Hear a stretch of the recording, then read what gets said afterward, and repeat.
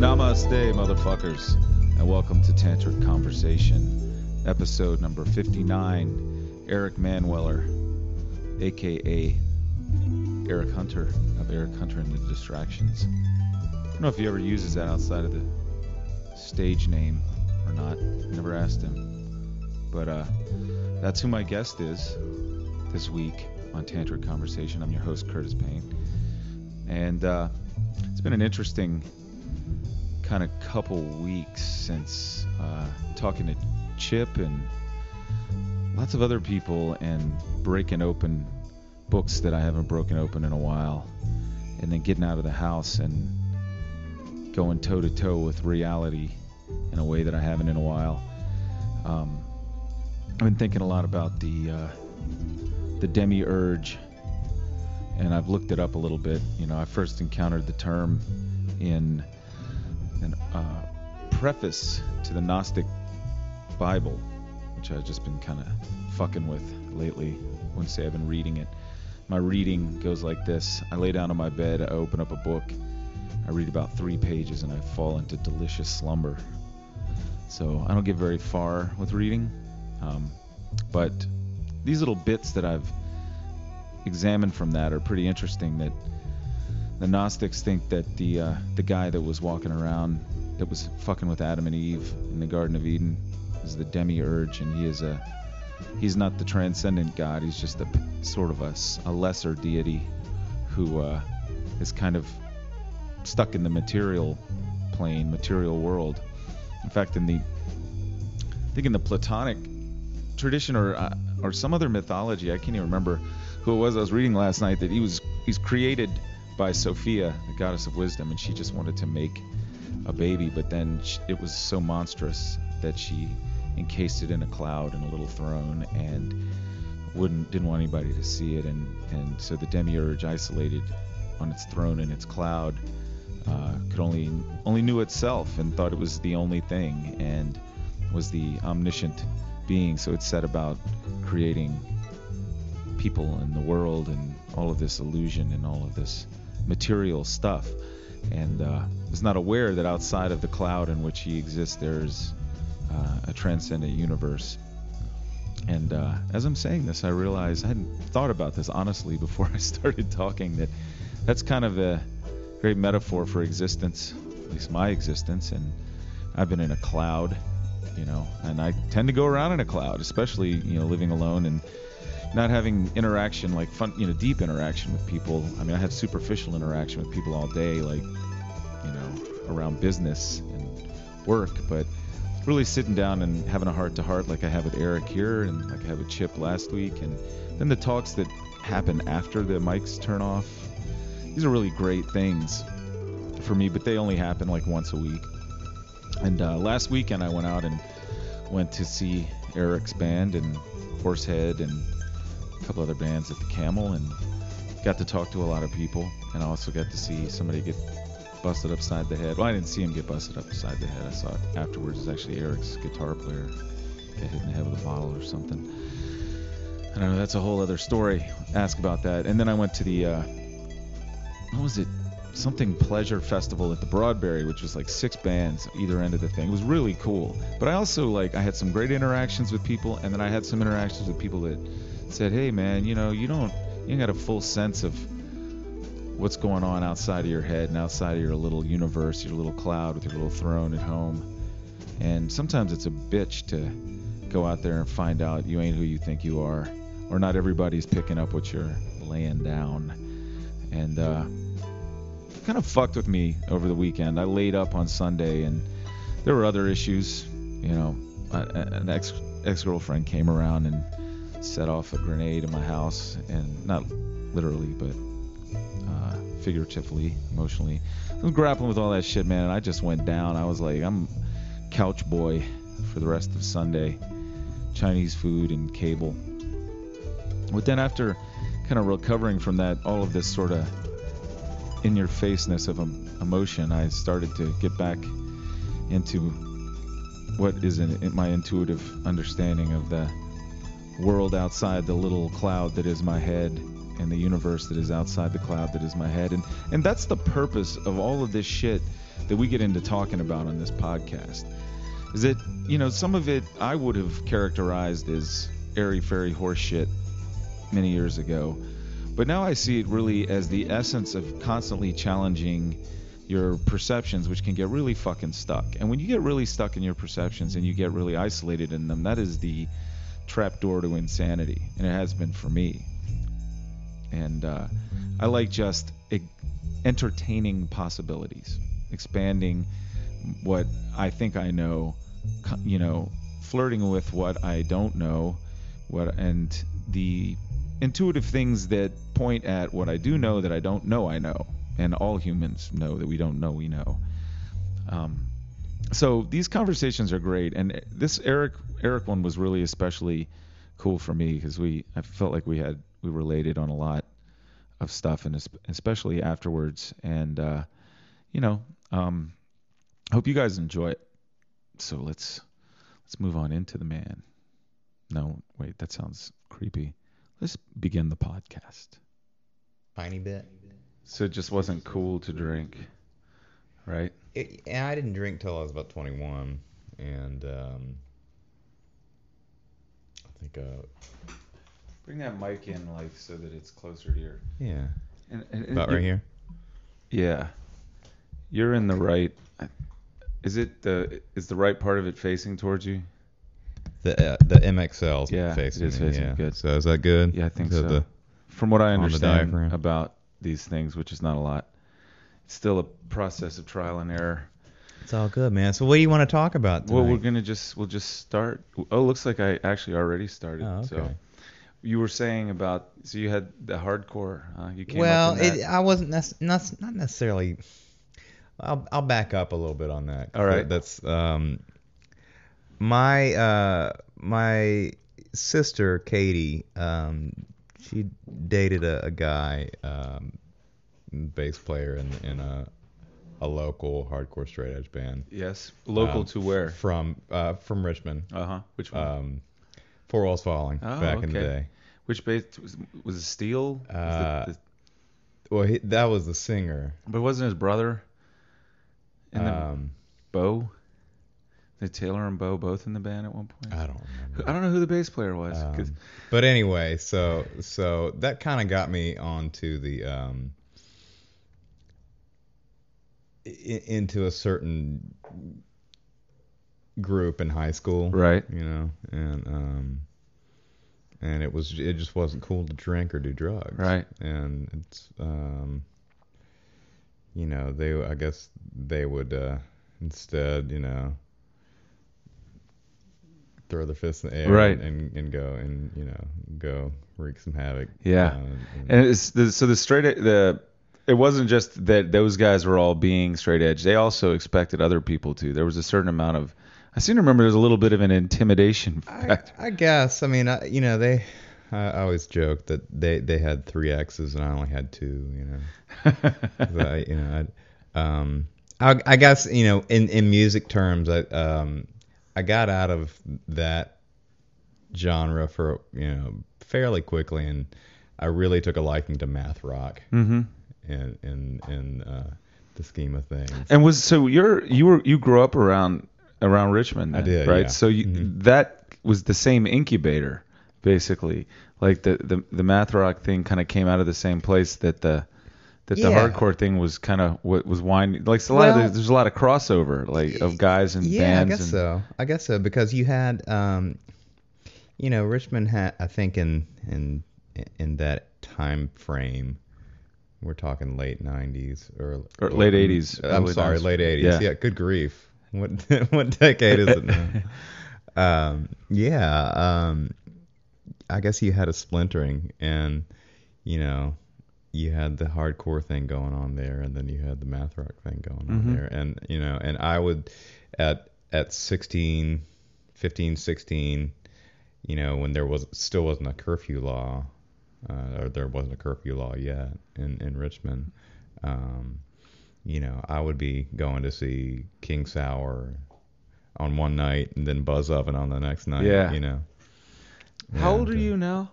37. 37. Okay, yeah. So we're Damn, we're almost 10 years apart. I'm 44. Okay. Yeah. Okay. So yeah, I was thinking. I was in college when that was happening. Yeah. Even yeah. actually, I think I was out when Buzz Oven started. But Right. Yeah. Right. So yeah, it's kind of interesting. I didn't think about it until you were talking about it. Though it's like I had Taylor Steele on here. Oh yeah. Okay. Great. And various people like Tannen Penland and Sean Harris and various they're kind of because I was afraid of the hardcore thing. Like I was a panty waist Marymount boy. I was too. Hung around girls all the time, and I couldn't handle the. It just seemed like I don't know. Not only was I kind of afraid of that situation, but it didn't really speak to me like that music at all. It seemed very linear. Yeah. To me. Well, it didn't. I mean, I can't tell you. I mean, I probably went to, I don't know, 100 shows, but I couldn't really tell you that I really, despite the 7 inches that I had here and there, I fell out of that stuff pretty quickly, and so I can't really, we could sit there and talk about it, and I can vaguely remember. So that really wasn't. But it is kind of interesting that it's like the incubator. It like I don't know. It's like Trinity High School was one of them, and it's actually it's guys from the suburbs, and they some of them split off and are doing like Four Walls Falling and that kind of thing, and others it's Honor Roll, and then Honor Roll goes to Breadwinner, and then it's Butterglove, and it's all of that kind of stuff. Right. But Penn was initially doing that kind of thing, wasn't he? Yeah. I think so. Yeah, I think and they're a little older than me, so I was kind of at that point. I was kind of looking at them with stars. The in my kid eyes. brother of the band chick. Yeah. Yeah. So I mean, and at that time I was still learning how to play guitar a little bit, and I was so unpopular with all those guys because I had a Stratocaster. Right. And they were like, "You're not joining my band, man. You got to Strat." And I'm like, but my roots were still in kind of a classic rock kind of thing. Right. Eric Clapton and Jimi Hendrix. And David Gilmour. Yeah. All playing Stratocasters. Oh yeah. Man, I like the Stratocaster too. And whenever I think about like the kind of music I like to play is not that kind of music, but I like to play Stratocasters. Yeah, I like the way they feel, and I'm always feel self-conscious about that. I let my other guitar player in my band now. He's a gearhead, so it's like, you know what? I'm okay with the Strat now. I'm okay with that. There's a tone for that. There's a time for it. Yeah. And besides, if you put a Seymour Duncan hot rail in it, it's like a humbucker, and you can get the same kind of shit. Right. But it's just a sexier. I mean, the guitar feels better against your body. Like all of those Gibsons are very boxy. And hard-edged. Right. Right. That's true. Yeah. So that's when you started playing guitar in high school? Actually in middle school. Middle school. Yeah, I started when I was about 12. And was that when you and what were you doing? Were you initially playing along to Comfortably Numb? And no, I never really got into. I didn't really get into Pink Floyd. Later on, I kind of got into the Syd Barrett era of Pink Floyd, but it was more. My sister got me into Jimi Hendrix, and Jimi Hendrix was like, I was obsessed with Jimi Hendrix. At 12 years old, I think I had my room was about the size of your room here, growing up, and wall to wall, ceiling to floor Hendrix posters. And that's a good obsession to have. It got me into some interesting sounds. When I was 12, I think I had this Strat copy with a whammy bar. I wanted it because it had a whammy bar. And I had this little tiny amp. I didn't know how to play yet, and so I would just the amp was like this Dean Markley thing that took batteries, and you'd clip it on your belt or whatever, or set it, and it was about the size of a lunchbox. I remember those things. And it had a distortion thing on there, and so I just learned to set the guitar down on my bed and set the amp on top of the guitar and leave the room and see what kind of sounds I would make. And then and shortly after that, which was funny, and then my sister was like, "Hey, you should check out Jimi Hendrix." Oh, so you were doing that before? I was like, oh, this, you know, and then you came up with this on your own, right? I was like, I'm a genius. Yeah, I'm a 12-year-old genius. Getting into the feedback and all of a sudden, some guy beat me to the punch.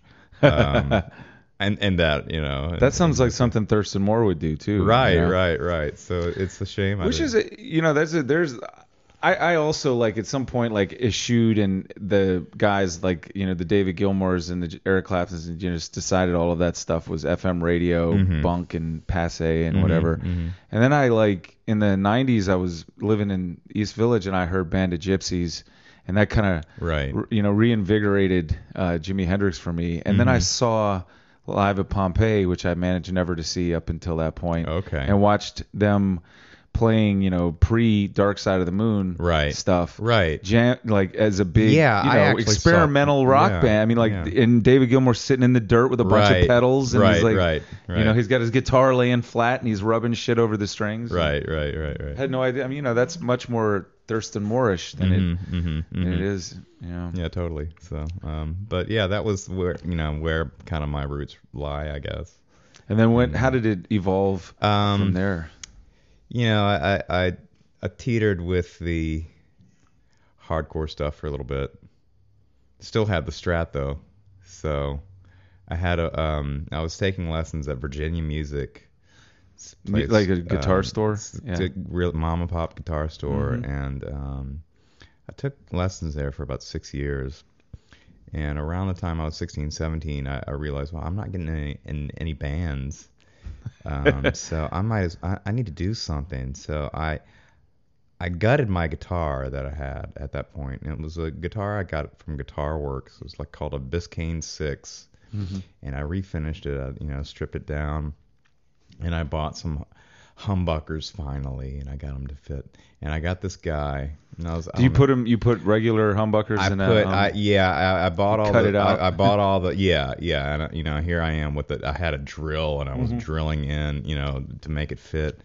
And I had a guy at Virginia Music put this guitar together for me, and it was at the end of it, I said, I want a stereo guitar with all knobs, no switches. And the thing had you know, these huge humbuckers and these PAF, you know, humbuckers that were just obnoxiously. And what is it? Is it a different jack in there to make it stereo? Like, so you would have to plug it? Actually, it was two jacks. Okay. And then it was a knob, and he put a stereo knob in there, so I could kind of stereo one a little bit, you know, make it a little louder over here, a little louder over there. So then you would plug into a combo amp? I had at that point, I had a don't even remember.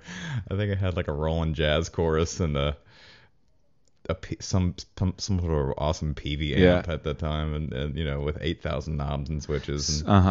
And so you'd have both amps going. I probably had the worst tone ever on the planet, but I felt like, well, you know, now I'm in the big leagues because I have a humbucker pickup, and that's when I started getting into more, I guess, more of the math rock stuff, because I had more of the sustain and going on. What was your draw to that? The technicality, I think, of it.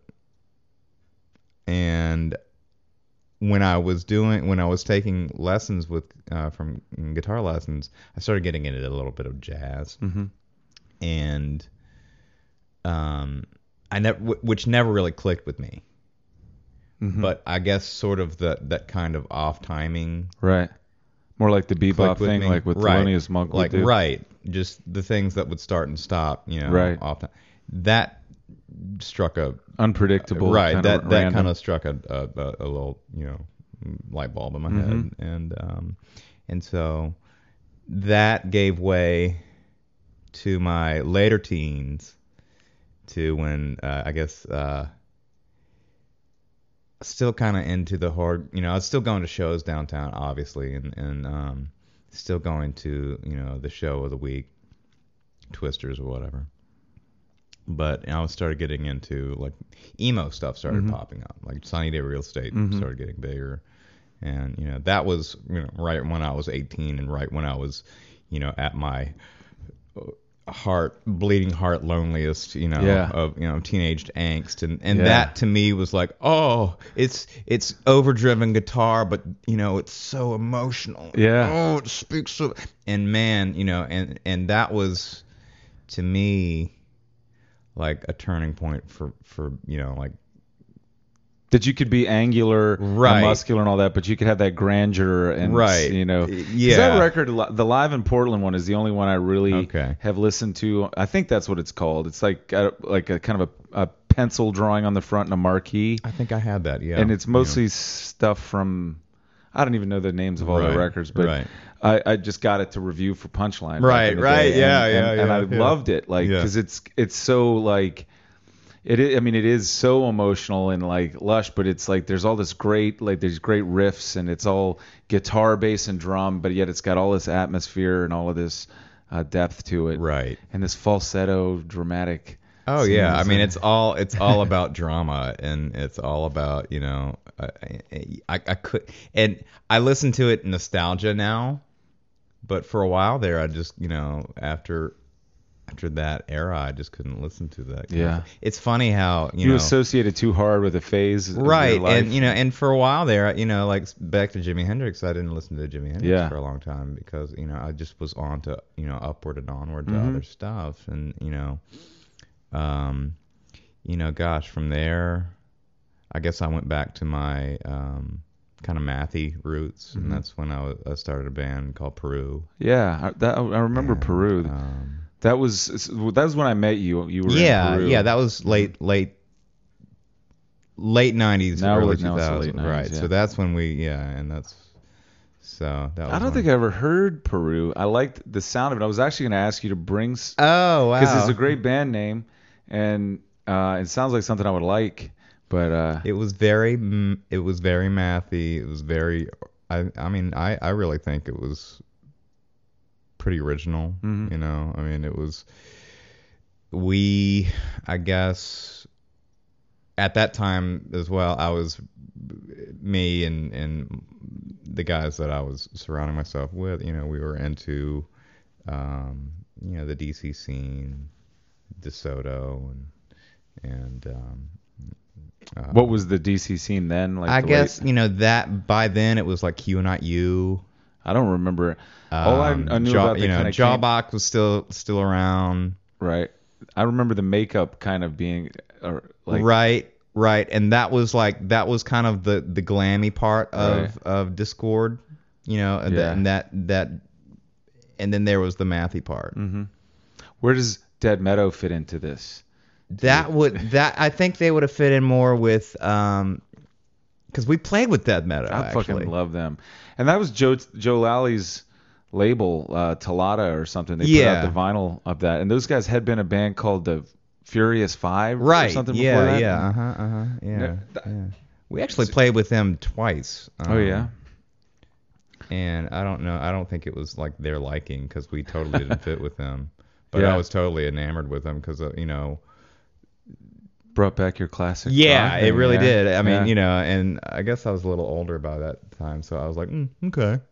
There could still be a point where I think, because it happened to me, Yeah. so I'm going to say it's everybody's thing, that you stop thinking it's linear, like that everything is marching towards some kind of progress with Right. music and art and everything else. Right. And you start to go, oh, wait, there's a whole bunch of shit from the past that's relevant now, but I just haven't heard it. Right. Oh, yeah. And that's, around that time, I guess, that band Peru broke up. And at that time, I was kind of back to exploring my classic rock roots and that 70s vibe. I grew my hair down to, past my shoulders and got my... Had a rock face. My lamb chops were about the size of lambs. And and I was exploring that side of it. What was it that drew, besides being something familiar and nostalgic, did you, well, not besides that, assuming that was part of it. Yeah. Was it also, was there anything else like a kind of a rebellion against the way that there's, we were always moving in ironical directions? Well, I think what did it for me was just kind of I was just kind of sick of the scene, so to speak. I remember spending some time in D.C. at the time, and I would go to the Black Cat. I had some friends that lived up there, so we'd spend the night and go up there. And I remember one time I ran into a guy in a band who we used to play with all the time in Peru. We used to open up for him all the time, and I just casually went up to him at the bar. I was like, "Hey man, how's it going?" And he looks right past me. He's like, "I'm not talking to you. I'm talking to them over there." Wow. And just totally disses me, and disses me, whatever. And I guess that just did it for me. I was like, you know what? This pretentious crap is just, I don't know. It's an endless fucking march of some kind of like. I guess I think that just put a stamp on the time of me putting up with that pretentious kind of stuff, putting a label on anything. And then I was like, I want to do my own thing. Yeah. I'll explore, going back and looking at my roots and looking forward and looking here and looking there and that was, over 10 years ago at this point. And what's the band you're in now called? Eric Hunter and the Distractions. Oh, yeah. And I've seen it on Facebook, and I hadn't made the connection until my friend Tab recently went, that's Eric Manuel, or, he calls himself Eric Hunter now in that band. And I'm like, oh, yeah, I remember that guy. So this one, this new band, I guess, is more... it's just more me than I've ever had a band be me. You have to be in your late 30s to know who me is. I think so, and which is sad.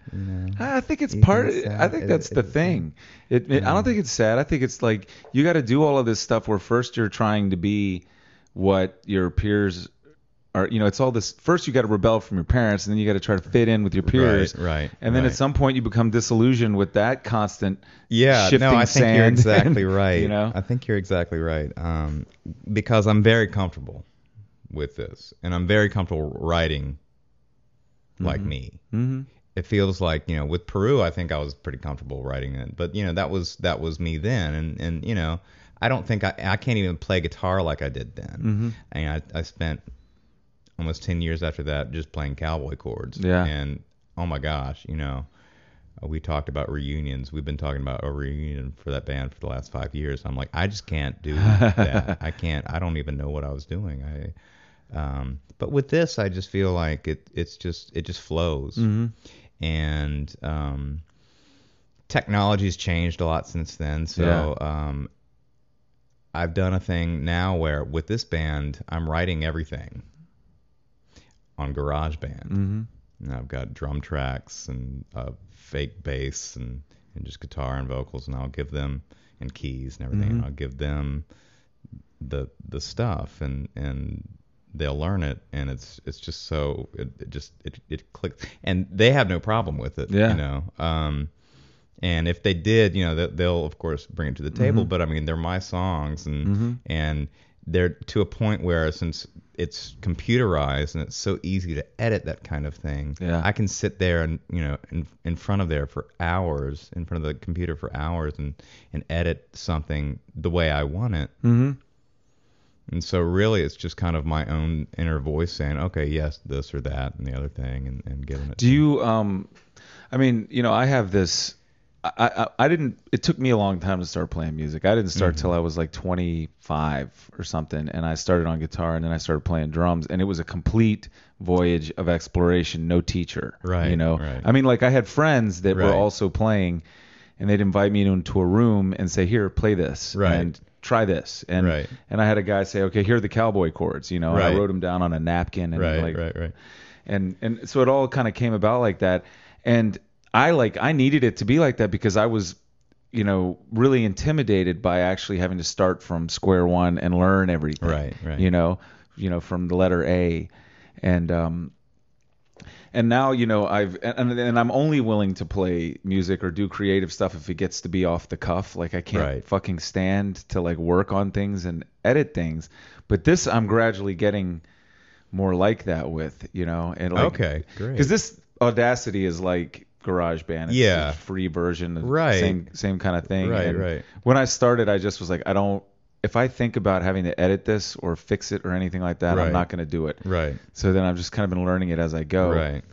So, you obviously, you had a desire to screw things up, like mess with things, like stick the amp on top of the guitar and see what happens. Right. And so there was a like, I don't care about the rules. I don't care about form and order and all of that kind of stuff. And obviously there was an intuitive connection to the odd or the unnatural or the non-biorhythmic kind of stuff that surprises. But how do you find the balance between, like, wanting that and then also working on something until you feel like you got it? I guess just being, I'm not a perfectionist, I don't think, but I guess I'm more of a tinkerer. Mm-hmm. And I think that's what the connection is I like to tinker. It's experimenting. I like to play. Right. You're still experimenting. I like to play, and I also like to learn. Mm-hmm. I went back to school, and I've got my master's degree in art education. Oh, wow. After at age 31, after being out of school for 10 years, I went back, and I feel like I am a lifelong learner. Mm-hmm. That being said, I give myself the credit, I suppose, or I just don't give myself such a hard time anymore. Give yourself permission to... I give myself permission to make mistakes and learn from them and go on. And, especially with music, I'm like, I don't think I'm ever going to be a millionaire from this, so I might as well have fun with it. And if you don't have fun with it, then why are you doing it? Yeah. If you're not willing to give your, 120% to the 6 people that come see you, then why do it? And I think that, the why for a long time was that you could get rich. But that's kind of much more a remote possibility. And I don't really care about even being like remotely famous anymore. It's just, it is what it is. Mm-hmm. That's my motto these days. It is what it is. Yeah. And I don't know. I just feel like I'm more comfortable in my shoes now than I ever have been. But I think it is those steps that you have to take. You have to take those certain steps in your life, and I don't think they ever line up the way you want them to. Right. But there's a certain amount of reflection. There's a certain amount of tinker that you have to do, play, and really true grit to get to where you want to. And being receptive to the genius accidents, the things that were not intended, right? That just occurred, right? And to be able to recognize the value of those kinds of things, right, and then capitalize on it. I mean, that's my favorite shit, like the unplanned awesome. That's still my favorite stuff. Just those mistakes. First and foremost, I feel like I went to art school I still owe VCU money for just the fact that now I know about, making mistakes is okay, and you learn from them, and that makes you a better person. Yeah. And I think, with music, it's just as important with music as it is in a painting, where you learn from that spill on your canvas, or you learn from that wrong note that you meant to hit this one but you hit that one. Oh, but that one sounds a lot better.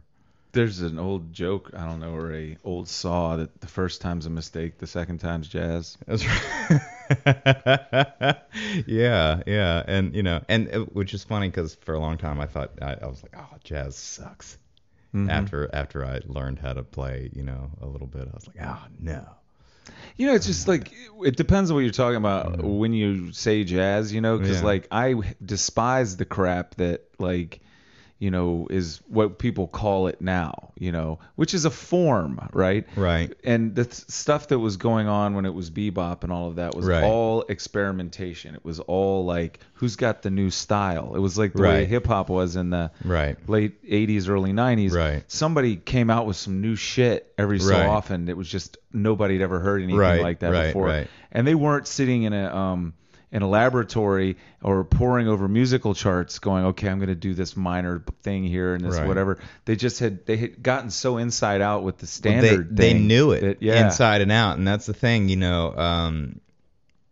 I tell my students all the time, you gotta know the rules to break the rules. Right. And once and you know what, if you're breaking rules without knowing the rules, then where is that going to lead you? And I heard that the first time in connection to art, like when I was taking a painting class, the teacher wouldn't let us paint something like an abstract expressionist kind of Right, thing until we right. had painted forms and Right. learned how to draw. Right. And the sort of the same thing goes for, like, you can't play the drums until you learn paradiddles, and you can't. Sort of, I sort of understand some people that too. but you can also just, the thing that occurs to me is, like, when you're learning how to talk, Yeah. right? Yeah. Nobody sits you down and says, all right, No, you got to learn the alphabet first. This is A, Right. number one. No, because you don't. You're right, and I think you're right too, because that brings to mind, I guess, my learning style too, because I was never the type that just. I was never we're talking about linear, Right. Lineality, Right. Being linear, and I with painting, going back to painting, I was never really into realism. I fell into place when I got into painting school, and we were still, and that was still during the very modernist. We were still very modern style painters, late 90s, and they were still really pushing that hard. But that, that really spoke to me. Like abstract expressionism, modern? Like Well, that kind of just, thing, just the modernist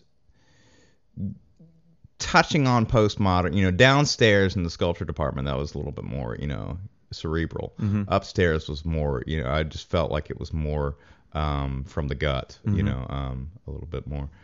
And, but that spoke to me at that time too, and I didn't really have the want to learn how to, draw and paint in the classic form until recently. And I think that's kind of how my music style, turned. But for a while I didn't really want to know this or that. And I didn't know how to write a song. I didn't know the song structure. I didn't know songs really had structure. Right. I just kind of made it up as I went along. And then at one point I started to want to learn how to write a song. And when you say song, you mean like actual melody and like that kind of thing, not necessarily and melody, but like, okay, this is definitely the verse. And there's a pre-chorus before the chorus, and then there's the bridge. And learning a bridge, I think, is probably the hardest part of writing a song. Learning it? You mean like well, I guess teaching it to the band? Learning how to write a bridge. And so is there? I know what a bridge is, but is there a formula to it? Is it supposed to like drop an octave, or is it supposed to be in a different key, or is it supposed to? I don't like, know. I don't know, but I'm still working on that. I think because I still want to put every bridge in A minor for some reason. I love going to A minor. I love going to a minor chord with the bridges, but I think I had a conversation with a friend of mine not too long ago about just the bridge and how we think that's one of the most important parts of the song because it's the summation of the song, and and yet it is different from the rest of the song. Exactly. Yeah. But it's like, this is what's going. Where's that confounded bridge going down? Exactly. Have you seen the bridge? We're nerding out. Oh man. I think we've talked. Yeah, we're talking. This is great though. Like, I mean, there ain't no right or wrong way to do it. Yeah. It's the journey, it's the exploration. Like that's like however you get into it, whatever door you go through, and then you can come at it like it's like Memento or like, you know, great movies aren't linear. You know, there's Right. like a lot that start to, you know, time's fucked with, all that kind of shit. Doesn't really matter. Mm-hmm. I couldn't start at the beginning with music, but the entry point I started at, as I started to then, you know, as I started to, you know, be able to use the tools and get it to a certain point, then I Right. wanted to know more. Right. Then I want to go, okay, so how does this? Oh, wait a minute, you mean the G here is also the G? Yeah. Oh, yeah. it's You the can same. play. Oh yeah. I'm gonna put a capo here, and it's a lot easier to do. Mhm. Yeah. And that's the kind of stuff I still geek out about. Yeah, and it's kind of wild. Like Keith Richards was talking sometime. He's like, it's this finite thing. It's like there's 6 strings, so many frets, Right. whatever, but there's endless possibilities. Exactly. in there. And what I've learned as well is, you know, there are a million songs that start, you know, G, C, D or G, D, C, Mhm.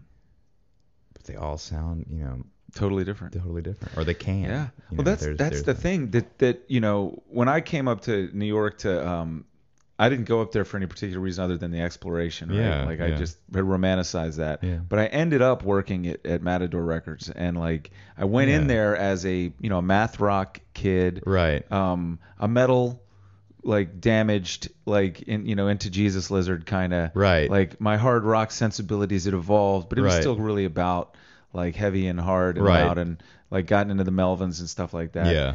And I was working, you know, around really opinionated assholes about music, like some hardcore.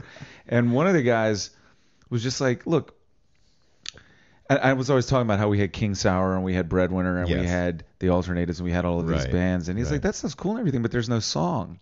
And I went, well, yeah, there is. And he goes, hum something. You know, is there anything that you remember? You know, and then he made that point even more profoundly. Yeah. Yeah, Yeah. with like fucking Helmet at the Right. time. He Uh-huh. was like, can you remember any of the songs off this album that just came out? It was like Aftertaste, and I just Uh-huh. listened to it and I was like, no, I actually can't.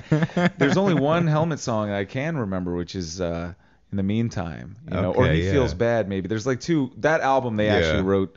But like that's the thing, is like this town was very obsessed with stringing riffs together Yes. and compositions. Yeah. But nobody really was standing above the composition and writing that melody, which is really the thing that, you know, the song. Yeah, yeah, and that that's remains that's the same. that's you know, and that's funny. That's a big city's, you know, take. You're like, well, you know, that's what New York would totally say, you know, and that's what Matador Records would totally say. I mean, you know, That's what they were peddling. and that's what they anyway. were peddling, and they did it really, and they still do it very well. Although it's completely different. It is. Tastemakers there. It's Beggar's Banquet. They Yeah. bought Matador a long time ago. Yeah, And it's oh, not yeah. the same people choosing the records and shit. But like, for instance, Guided by Voices Right. is presented to me at that point, and I'm like, Right. this is crap. Like, what the fuck? Why is everybody making such a big deal about this? I don't get it. You know, Right. it sounds like shit. Like Yeah. this guy's fake English accent and all this stuff. And then I was like, I'd been up for 3 days, like doing drugs or something, and for some reason I decided to put B1000 on and listen to what the hell is this? Just turned itself on. That's weird. weird. Siri just got involved for no reason. Sorry, yeah, Siri, Um, put out. I heard Tractor Rape Chain like Yeah. in that, and I went, oh, it's these songs, and that Right. this guy just keeps Tobin Sprout and him just keep writing song after Right. song after song, and they don't even finish them half the time. They Right. just like, this is like an endless end of Abbey Road Right. kind of a thing. Right, And right. and then the really cool thing is you hear them sketched out like on those records, recorded really, you know, minimally, Right. like on shitty equipment, and then you Yeah. go see them live. And it's the opposite experience of what you normally have after hearing somebody record a record really well. Right. And then you go hear them live and it sounds like shit. Right. This is like, the shit sounds incredible. Because, yeah, Like, because it's polished at that point. Yeah. well, it's just or a full band. You're not it's- hearing it like it's through a tin can. Right. You know? Yeah. 10 Well, miles it's from the it's been speaker. it's been rehearsed a little bit too, I'm sure. At that Sure. point, too. But it's the fact of hearing, like, you know, they go into Gold Star for Robot Boy. Right. And it's a big sound. It's, you Yeah. know, full stacks. Right. And, you know, and it isn't this little personal sort of small thing that's, Right. you know. Right. But how did we get on that? I don't know. I like this Songwriting. conversation. The songwriting thing. Yeah. Well, it I is like the way important. this is going. I'm really excited to be talking about nostalgic kind of stuff and linear things and circular things, because I mean that's the way I'm living right now, and that's really very pertinent to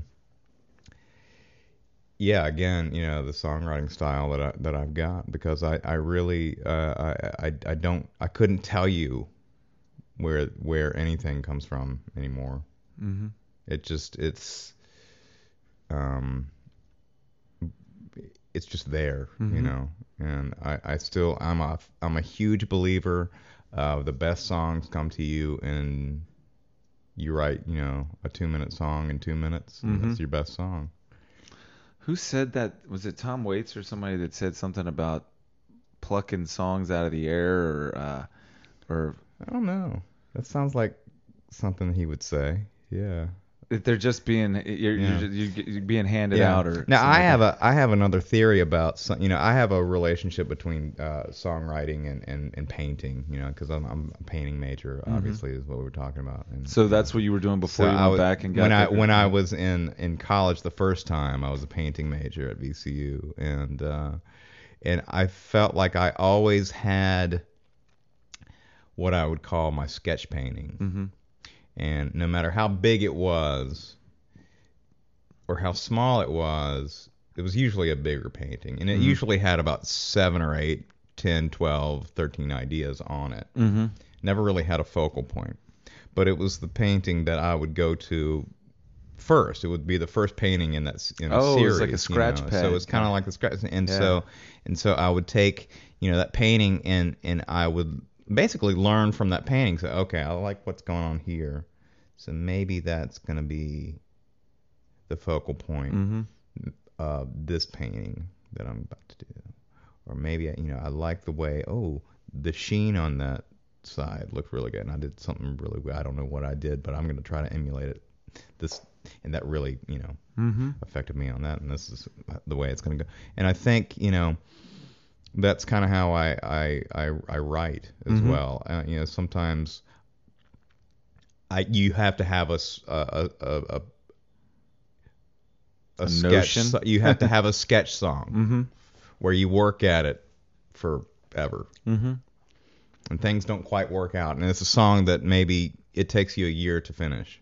Mm-hmm. But in that song, in doing that, you probably have written 5 or 6, 7, 8, 12 songs from that one song experience. Yeah. Because you're putting all your failures and all your exciting new discoveries on that one song. Mm-hmm.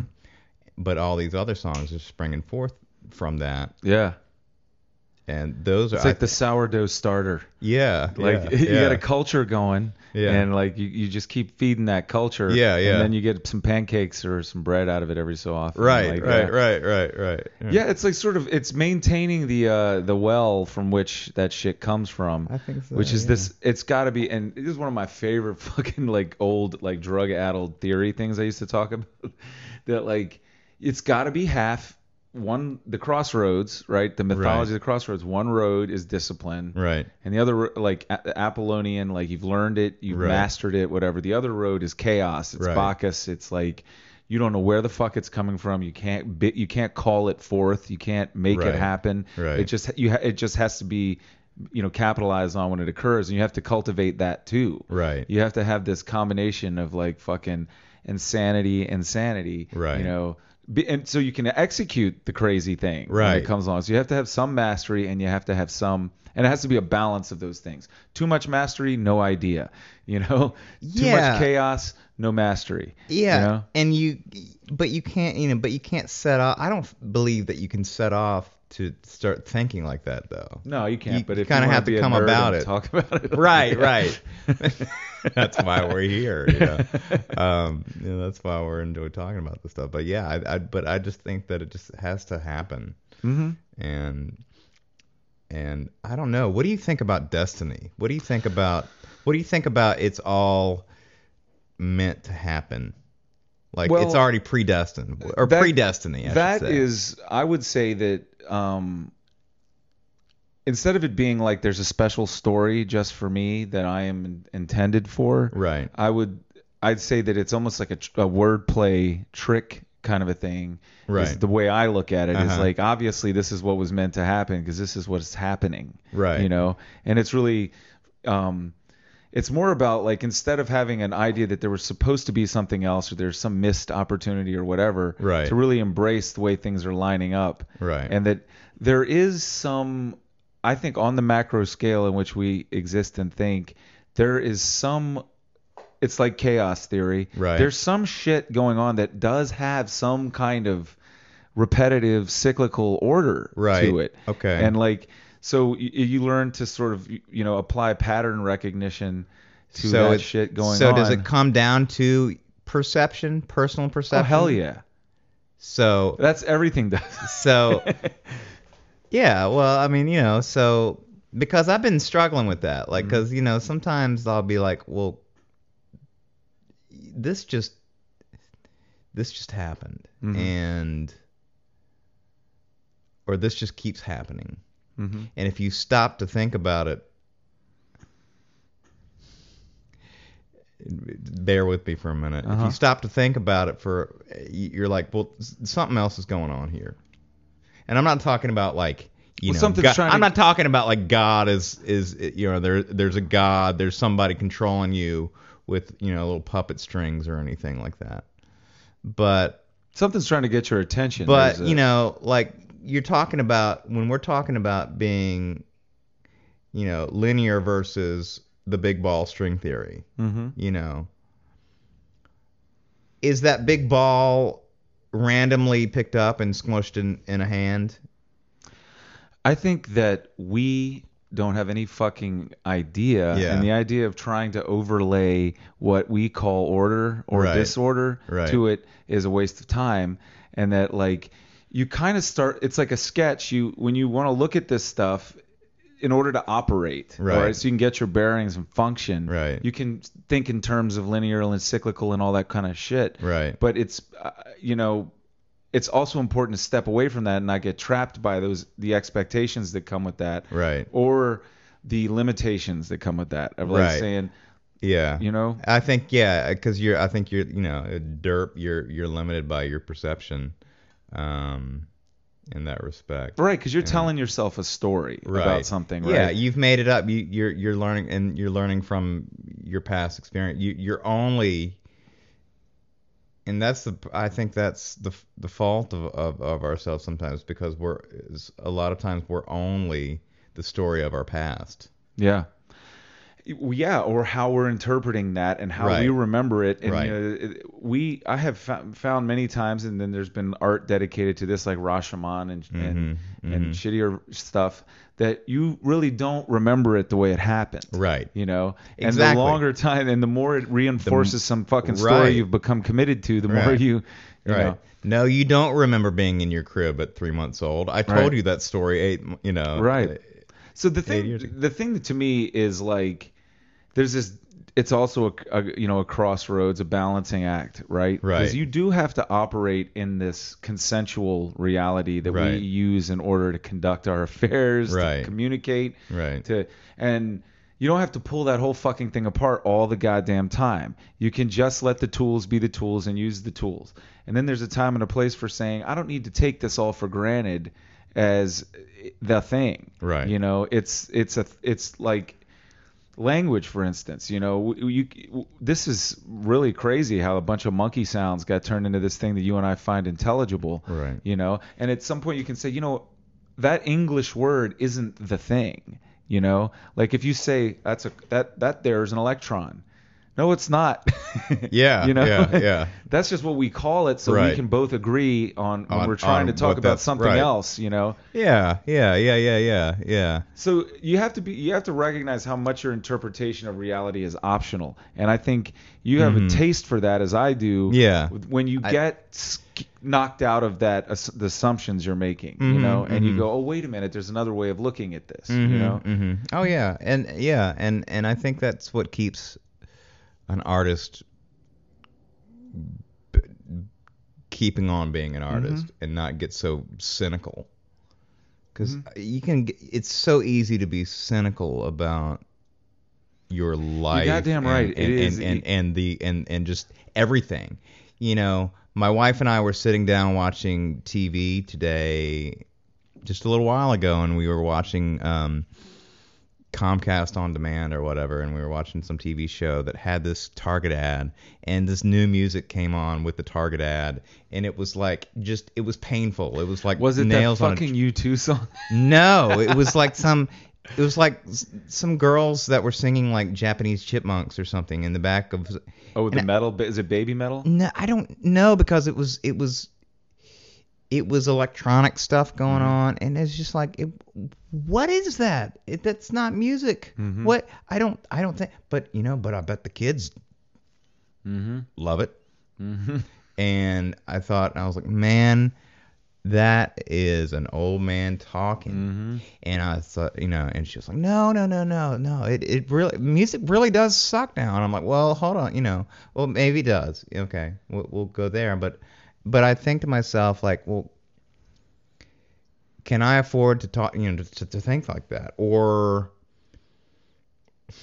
am I going to be the old man, trying to be like, oh yeah, this is great. Like, not if you catch it. Like, you don't have to. I mean, I have that same thought, right? Yeah. Like, and then I say, well, that's not me right now. They're in that phase that I had to go through before I got to this phase. Right. And that's for them. No, I think that too. And I feel like that too. But. And it's not right or wrong, and it's not linear, right? Yeah. But I more and more see it that we all have sort of these different jobs to do in our kind of collective consciousness. Mm-hmm, And I used to think that was a very weird, ungraspable concept to think about. But the more connected we are on Facebook and social media and stuff, it's like, we can become like Herman's Head as real people, where right. there are all these different people sort of, well, that's the guy for that, right. and this is the guy for this, right. and they all inhabit different parts of my psyche.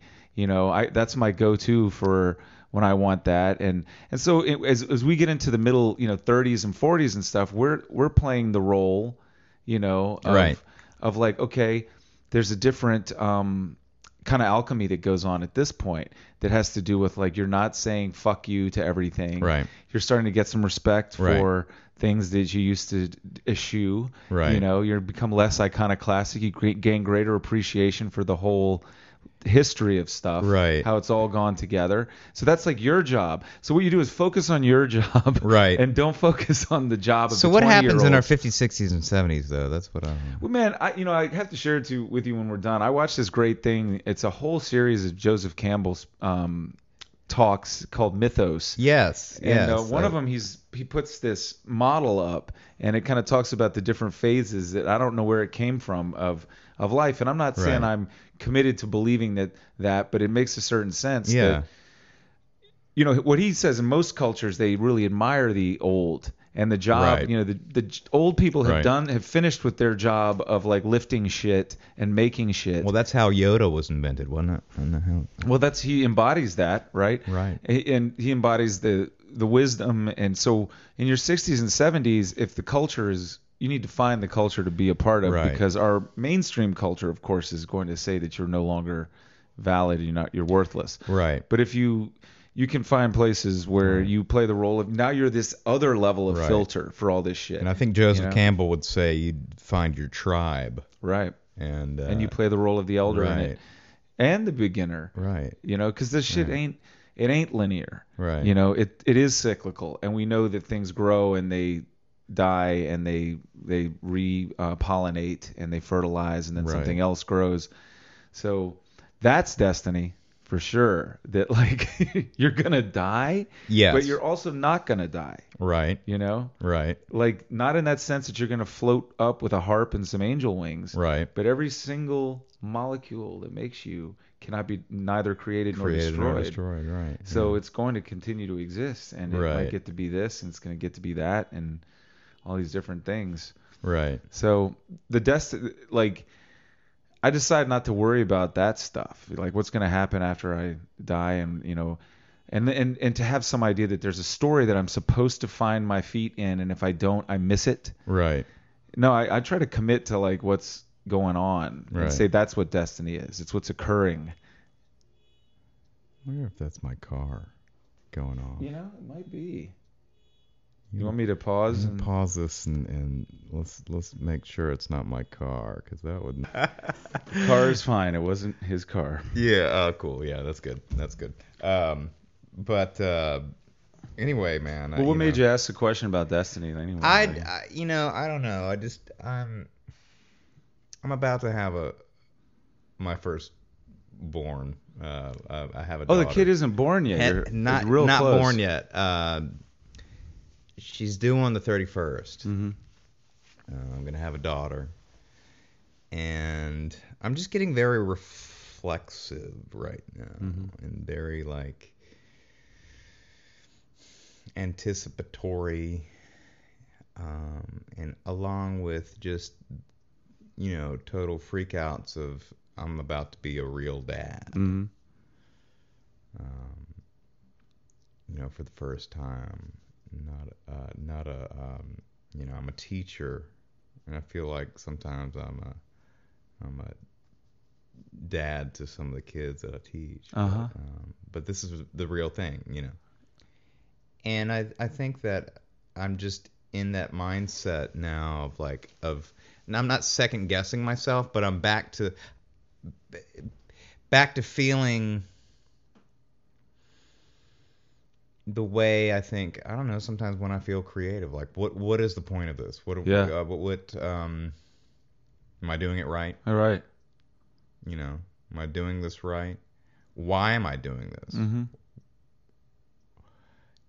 Not to say that, I'm not saying that has nothing to do with like me having the physical child. Right. It's just, myself going,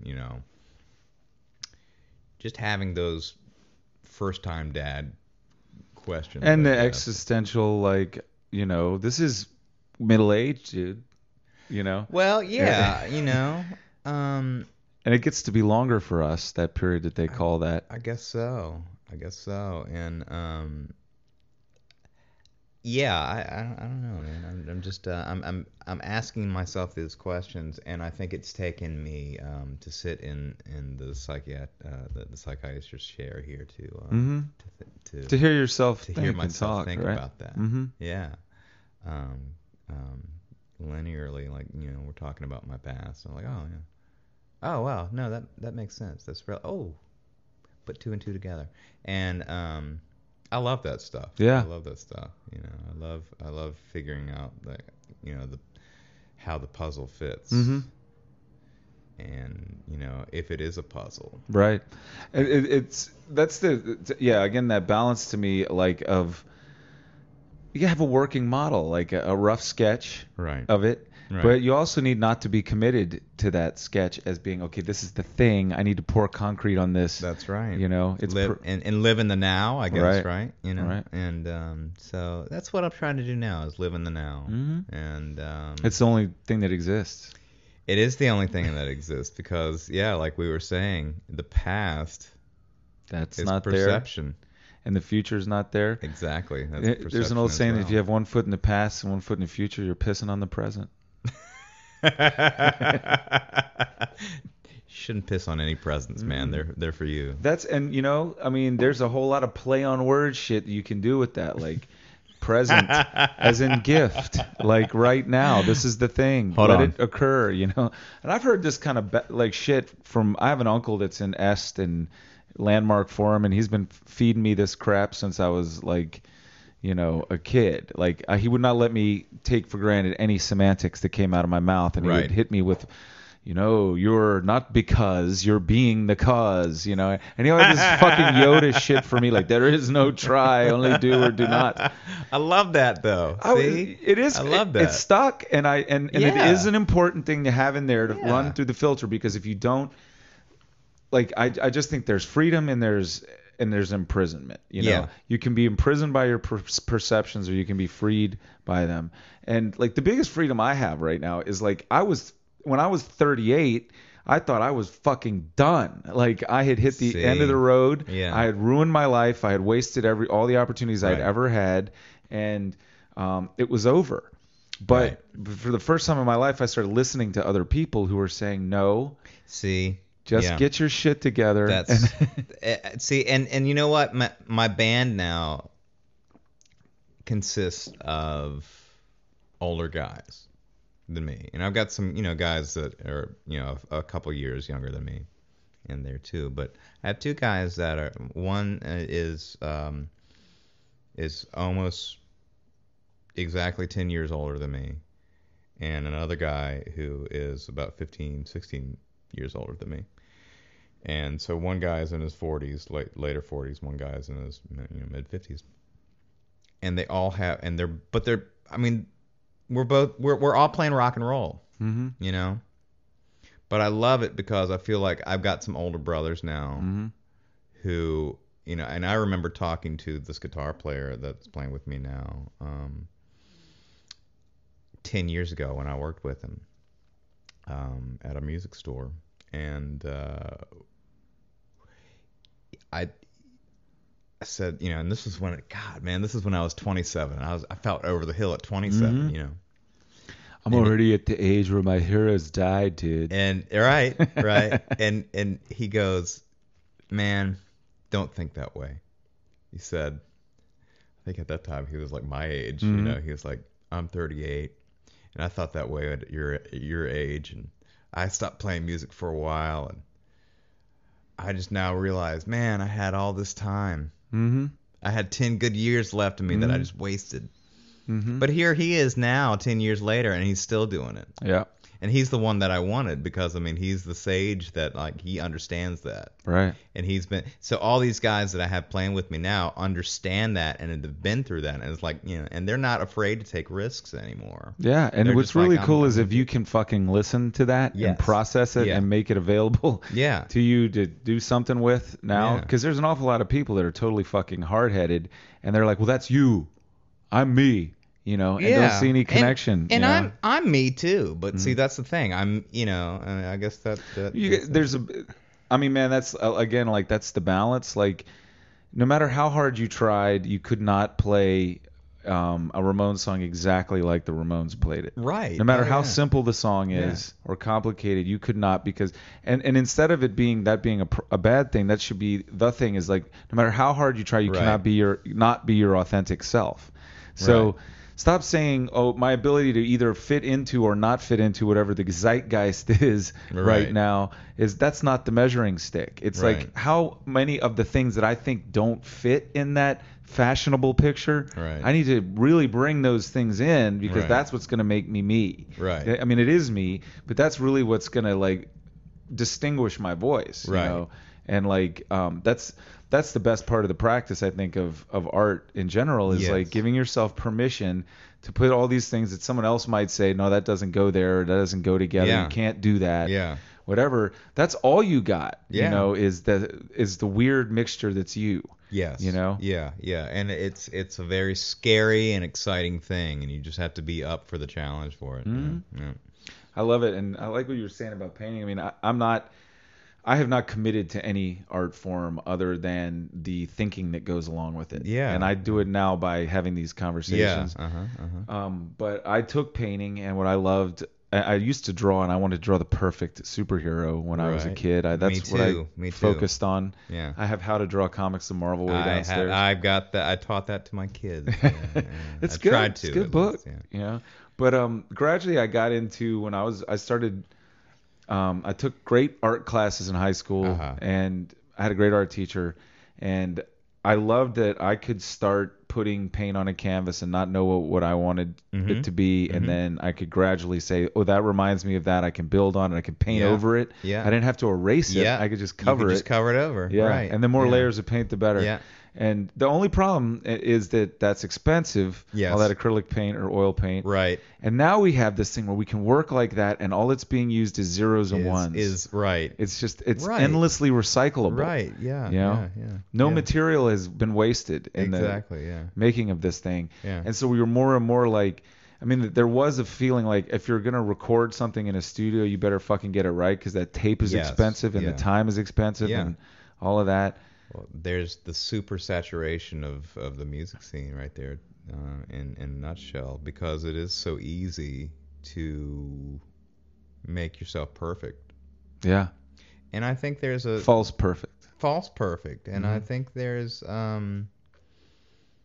it's problematic, because when we're talking about showing who you are, I mean, don't you want to show, when you're secure enough, when we are in our later 30s or whenever, I mean, I'm Whenever sure you there's decide some, to get I'm secure. sure there's some, there's some cocksure 15-year-olds out there that Yeah. are like, I know what I'm doing. I know what I'm doing, and I'm cool with that. You want to give me some advice? I'm cool with that too. Jimi Hendrix was one of them. Right. Except he was supposedly pretty insecure, but Maybe anyway. so, but yeah, I mean, and then there's always that balance, but you got to know your stuff too, and I think that the issue now with popular culture is everything's just so shiny that we're not looking beyond the shine anymore. Well, it's not you and me. And I think I actually like that pop culture is less relevant or insistent than it's ever been before, because we really have so many other choices. Right. If you don't fucking like Miley Cyrus or whatever, Yeah. you don't have to hear that. Exactly. And you can connect immediately with people who can turn you on to Right. shit you do dig. Right. And there are endless options to Right. connect with stuff that's got. So whatever the fuck those people want to do and try to keep holding on to that, Yeah. like, It's just thing. it's an enigma to me though. Like how did that happen? How did that? And I think that's why. Happen? How did popular music get to the state it's in now? Well, yeah, and because people keep trying to figure out the formula Right. to sell the thing, because they don't care about music, they care Right. about money. Well, they care about that, and they say, well, let's add a little bit more compression to it, and I think that And cowbell. and more cowbell. Mhm.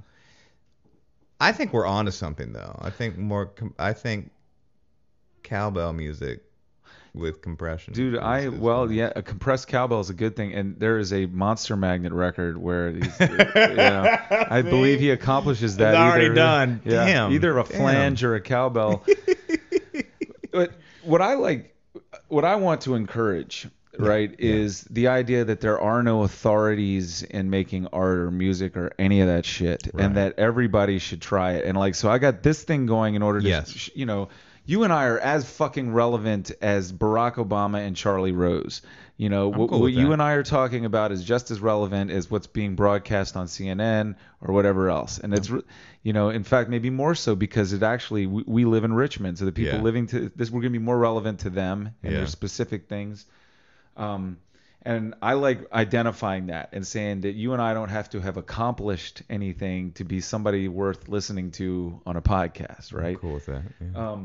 And next, I am building a jam room in here, and it's going to be full of junk. Nice. I bought a $100 drum kit from a lawn Nice. near your house, Nice. actually. Okay. I have a cabinet I got for $25 from Peter Frank. Actually, might even been $20. My friend Tab's going to bring some equipment. I'm just going to Okay. assemble a bunch of shit in there. And I want people who don't think they can play music to come in there and play music. Nice. And I also want people who can play to play in there. But I loved in Oh Brother, Where Art Thou that every time you turned around, Yeah. somebody was singing or Yeah, playing yeah, an yeah, instrument, yeah. and there wasn't any big deal. Yeah. Like you could just be sitting in, the kitchen jam. That's what they did. That's what they did for entertainment. And yeah, I mean, it's gotten to the point where you could falsely be a, like we're saying, you could I don't know. Are only porn stars allowed to have sex? Everybody has sex, and everybody plays music. Right, right, And the right. way that porn stars have sex is bullshit, right?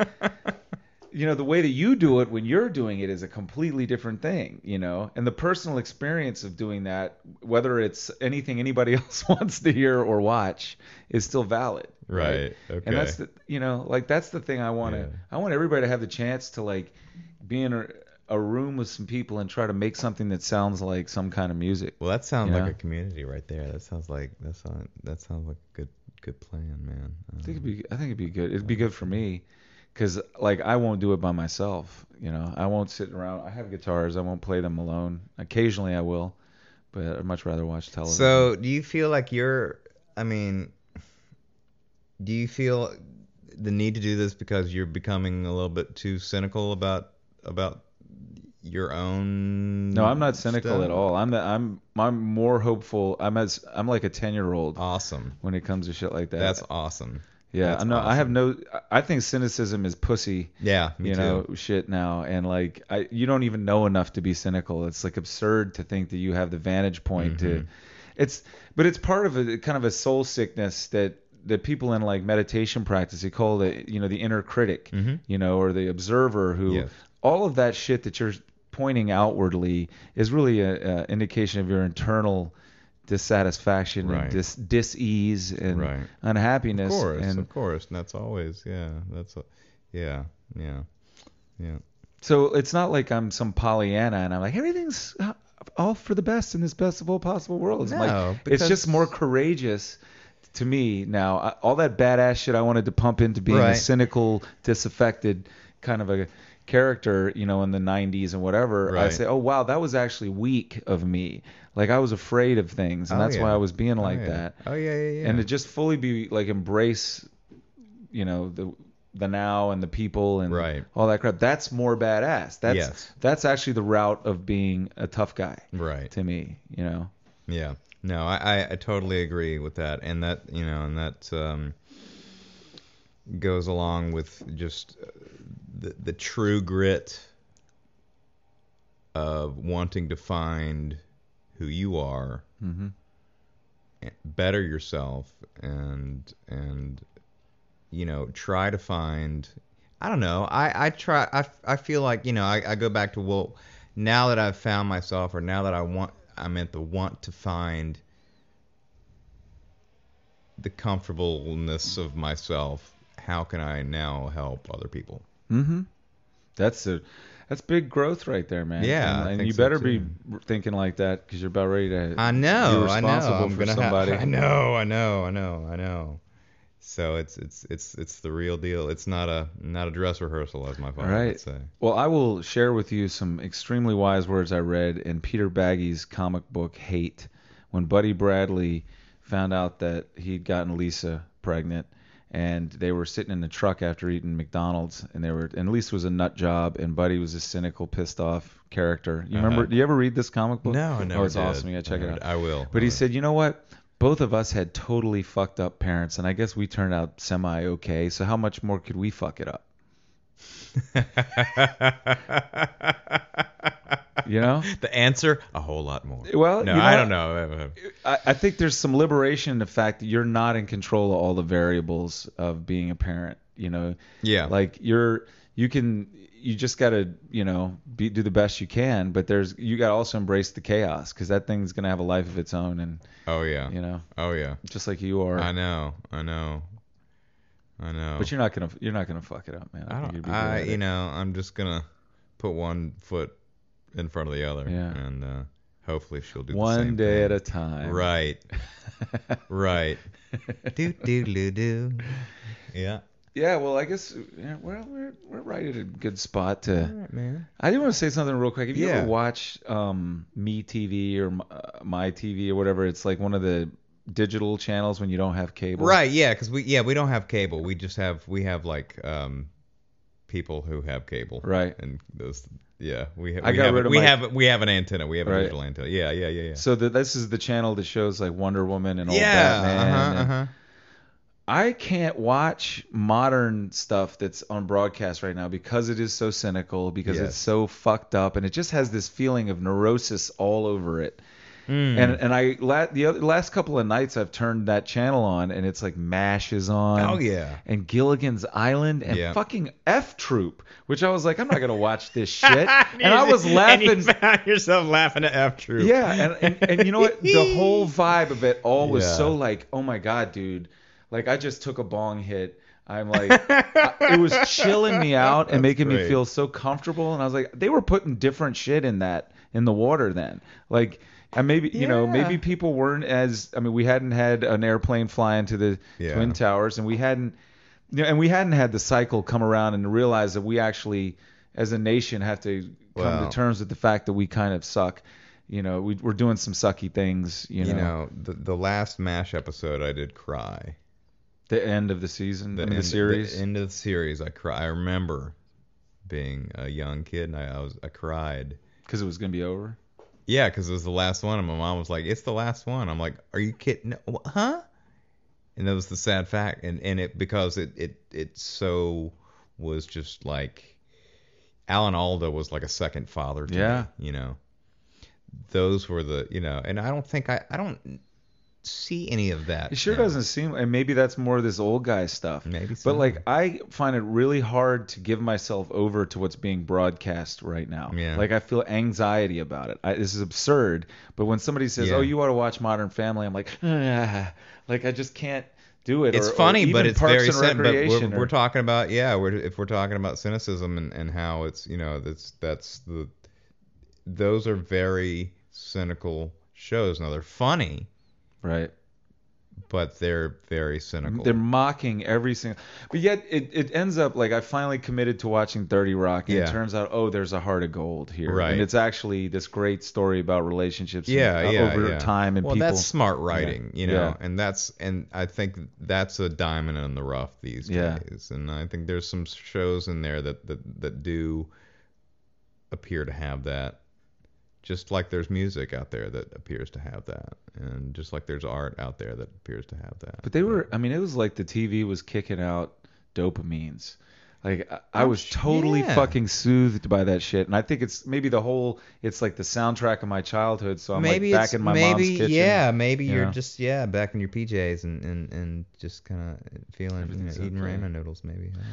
I was a little dishonest earlier when I said I'm totally like I'm 10-year-old. No, sometimes there is a part of me that is jaded that I have to keep, you know, saying knock it off, you know. Yeah. Because I can get stuck in a rut and be just like, you know, just go one day after another, going to work, coming home, this kind of stuff. And well, what I have to do when I'm confronted with a child's behavior that is not to my liking. And how old are the kids that you're teaching? Elementary school. Oh. And I teach elementary school art. Mm-hmm. So I'm teaching 5-year-olds to be patient for the first time.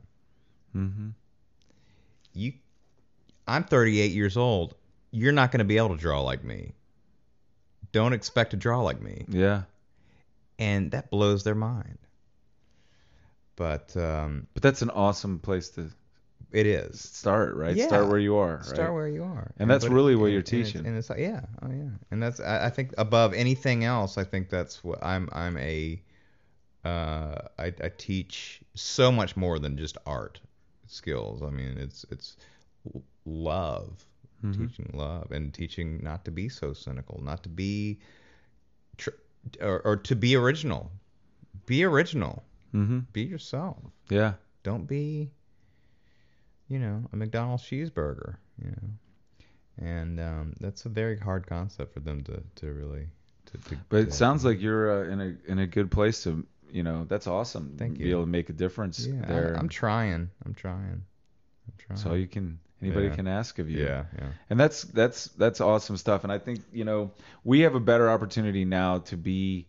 We actually can have the freedom that we've always been promised. Mm-hmm. And it's like Devo said, you know, freedom of choice is what you got. Freedom from choice is what you want. So many people have been wanted to be told what is good because it is so the unknown. Well, what do I pick? What's the right choice? All of that kind of stuff. You know, it's very scary. Right. You know, but I think we're growing up as a species because we're so connected now. Yeah. Like, and that the more connected we are, the more we realize the things that we've been giving most of our focus to, which is our fear of not fitting in or fear of not belonging or fear of somehow being wrong, it's being proven wrong over and over again. You just, this is a pretty common thing. So like we stop putting so much energy into that and put some energy into something constructive. Yeah. You know? Yeah. Let's get on with it. Yeah. Let's build that warp drive so we can check out some other planets and fix this one and all that. Stop contemplating our belly buttons.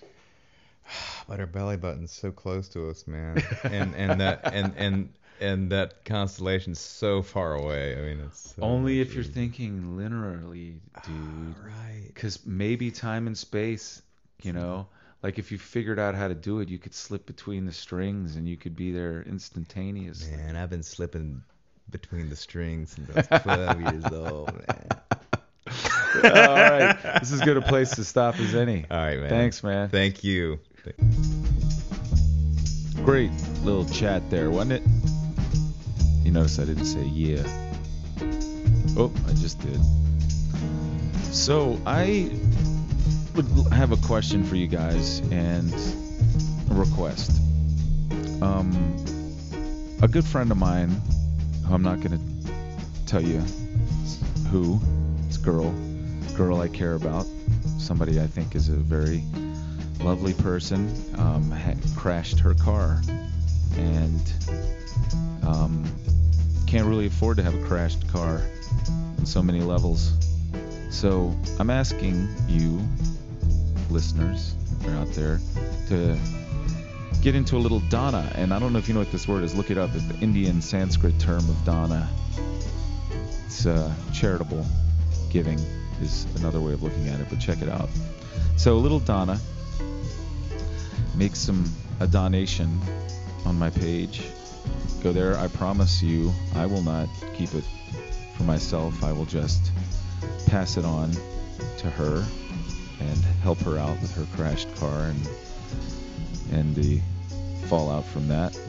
So in case you're wondering, I got a PayPal thing on the Tantric Conversation website, tantricconversation.com.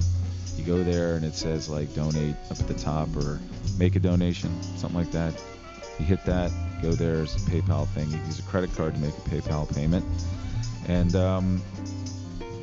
I don't have enough money to help her out as much as I'd like to. I'm going to, but any of you out there that find it in your hearts to help out a struggling young lady who just crashed her car, do it. Be cool. Be righteous. Be excellent to each other. And any little bit would help. Anything is welcome. $10, $20, $50. Hey, if you're so situated that you can do better than that, it would be wonderful. So I appreciate it. And until next time, namaste, motherfuckers. Say it at least once a day to somebody you see on the street that you find appalling. Bow to them and say namaste. And recognize the divine in them that matches the divine in you. Yo.